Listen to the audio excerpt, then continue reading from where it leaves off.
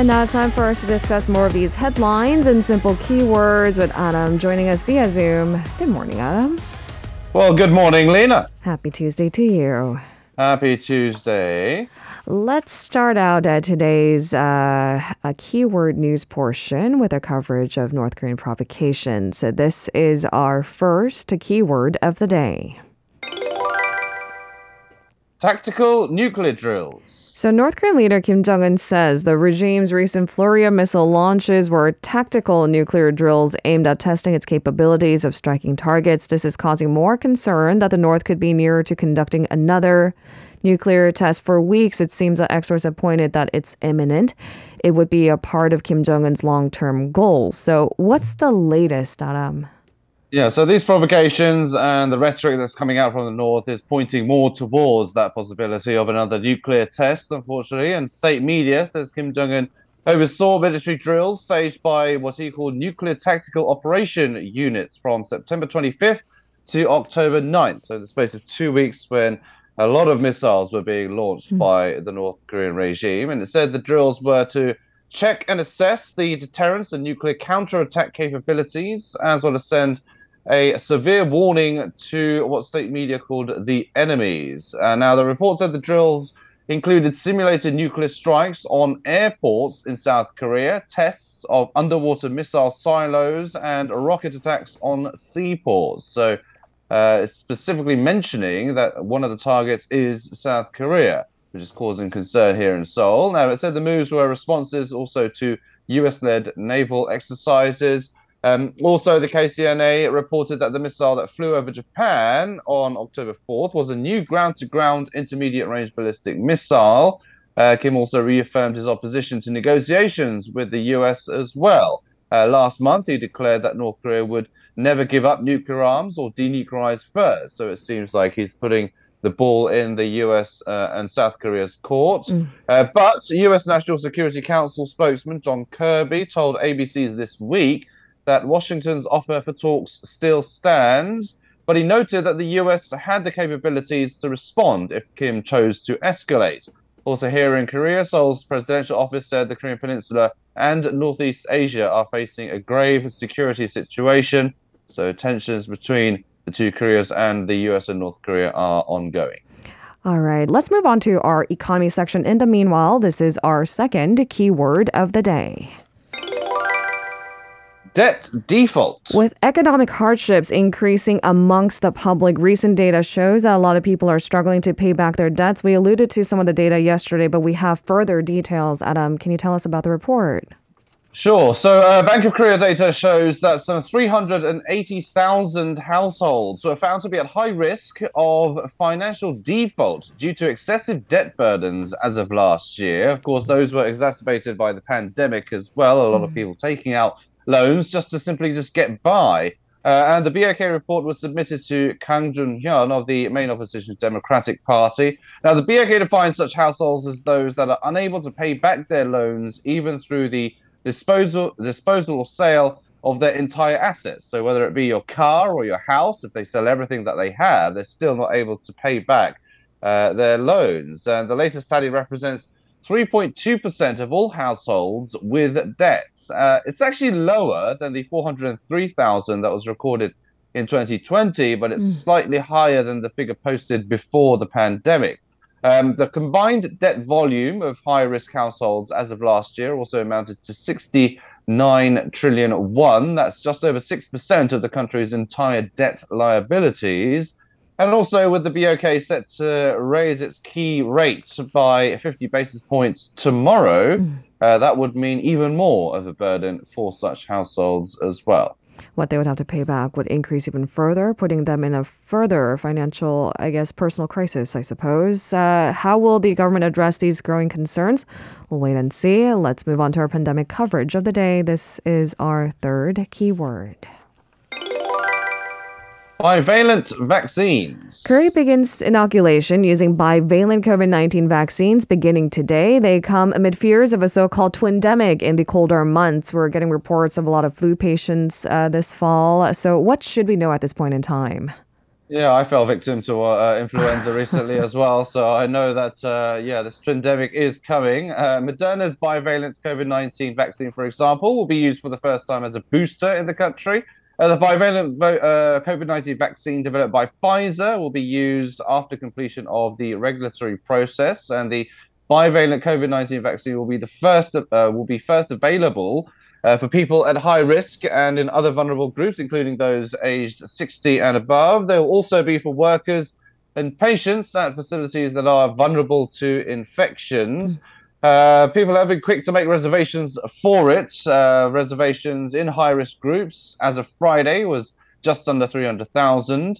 Adults 18 to 60 can also reserve leftover bivalent COVID-19 vaccines on a daily basis. That's if they have completed their primary series of vaccinations.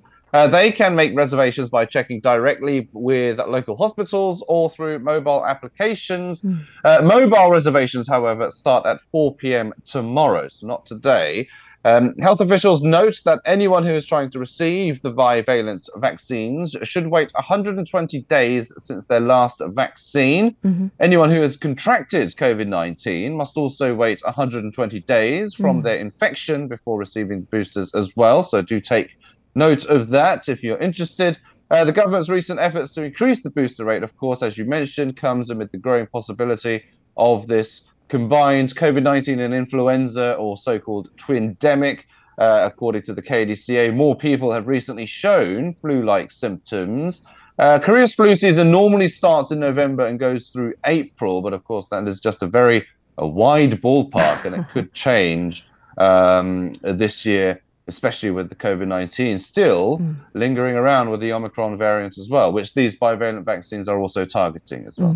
So, Wade, at the very least 4 months since your last vaccination or since you came ill to COVID-19 to get these bivalent vaccines, if it's available to you, I still have a month to go, apparently. Yeah. All right, let's move on to the war in Ukraine. This is our fourth keyword of the day. Russian attack. So tensions and violence have escalated to new heights in Ukraine as Russia launched its biggest attack on Kyiv and other Ukrainian cities. What's the latest? Yeah, so we had a few months of a bit of not so escalated tensions, but now Russia has launched what has been its biggest barrage of attacks since its war on Ukraine in February. They were apparently in response to a weekend attack Moscow blamed on Ukraine that seriously damaged a bridge connecting Russia to the occupied Crimea. That bridge is actually a key route for military supplies for the war. Ukrainian President Volodymyr Zelensky said Russia had carried out dozens of strikes using missiles as well as Iranian-made drones to target the country's electrical grid and other civilian infrastructure. And he said his country was dealing with terrorists. Ukraine says at least 14 people have been killed across the country, including at least 5 in Kyiv, which hasn't been hit actually since June. It's also the closest strike to the center of the city since the war began, coming just over 1,000 yards actually from Zelensky's office. Ukraine's national broadcaster reported that at least 16 cities sustained attacks. Several regions were left without electricity, and water supply was also affected. Rescue efforts, though, across Ukraine were slowed due to repeated volleys of explosives coming from the sky. Russian President Vladimir Putin said the strikes were a necessary response to what he argued were repeated terrorist attacks by Ukraine on critical Russian infrastructure, including that bridge that I mentioned. And he added that his response will be harsh and its scale will correspond to the level of threats. Meanwhile, the leader of Belarus, Alexander Lukashenko, has ordered his troops to deploy with Russian forces near Ukraine. He claims Ukraine and NATO are planning to launch an attack on his country, but offered no evidence. So that could be a signal of more tensions and violence to come. And finally, let's move on to our last keyword of the day. Visa-free travel. So Japan is finally opening its borders to individual tourists from today. Group tours were allowed even during those strict restrictions, but this means you can travel alone to Japan now. Yeah. Koreans are rushing to book tickets. What's the latest, Adam? That's right. A lot of people do travel alone to Japan, myself included. I've done that plenty of times before, and now that is returning. And for the first time in 2 years and 7 months, in fact, Japan is lifting its suspension of visa-free entry. It applies to 68 regions and countries, including Korea, of course, and the US. Koreans are able to stay in Japan for up to 90 days without a visa for tourism or visiting relatives, as well as for business as well. Japan is also lifting a daily cap of 50,000 arrivals, and tourists are no longer limited to group or package tours. Antivirus measures will also be simplified as well. To enter, visitors must have received at least 3 shots of a vaccine approved by the WHO. If they have not, they must present a negative COVID-19 PCR test taken within 72 hours of departure. Visitors are not required to take a COVID test after arrival or go into quarantine, so you can go straight to your itinerary as soon as you arrive. In the event of suspected COVID-19 symptoms, though, the Japanese government recommends travelers to get tested at and isolate at an accommodation designated by the government if results are positive. This border opening is causing, as you'd expect, a rush of ticket sales. Hana Tour, the largest travel agency in Korea, said bookings to Japan, get this, increased by 776% on month in September. Trips to Japan accounted for 36% of reservations made last month. And that's considering that Japan at that time hadn't opened the borders yet. And Very Good Tour, another travel agency, saw its sales of Japan trips rise by 500% in September from the previous month. I was planning to go to Japan actually either this month or next month. I saw the ticket prices, and now I'm a bit hesitant. A simple rules of supply and demand. When supply runs low and demand runs high, what do? You throw money at it. And maybe you can wait it out just a tad bit longer. Maybe next year we'll try again. I'm waiting out the wave just for a little bit. I'm gonna keep my eye on the prices, but at the moment, wow, they have certainly skyrocketed. Yeah, we've been so deprived. I mean, a 776% jump on month. That sounds kind of out of this world, but you get the gist of the story.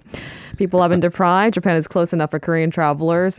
We had a lot of frequent visitors, and has returned. It's clearly good news for the struggling tourism industry in Japan as well. Right. Thank you very much, Adam, for today's coverage. Have a safe day. We'll speak to you again tomorrow. You too. You're very welcome. See you tomorrow. If you're listening to our program using the podcast service, just a reminder that we do go live Monday through Friday, 7 a.m. Korea Standard Time. So tune in and help us make the show more informative by giving us your input. See you bright and early on Good Morning Seoul.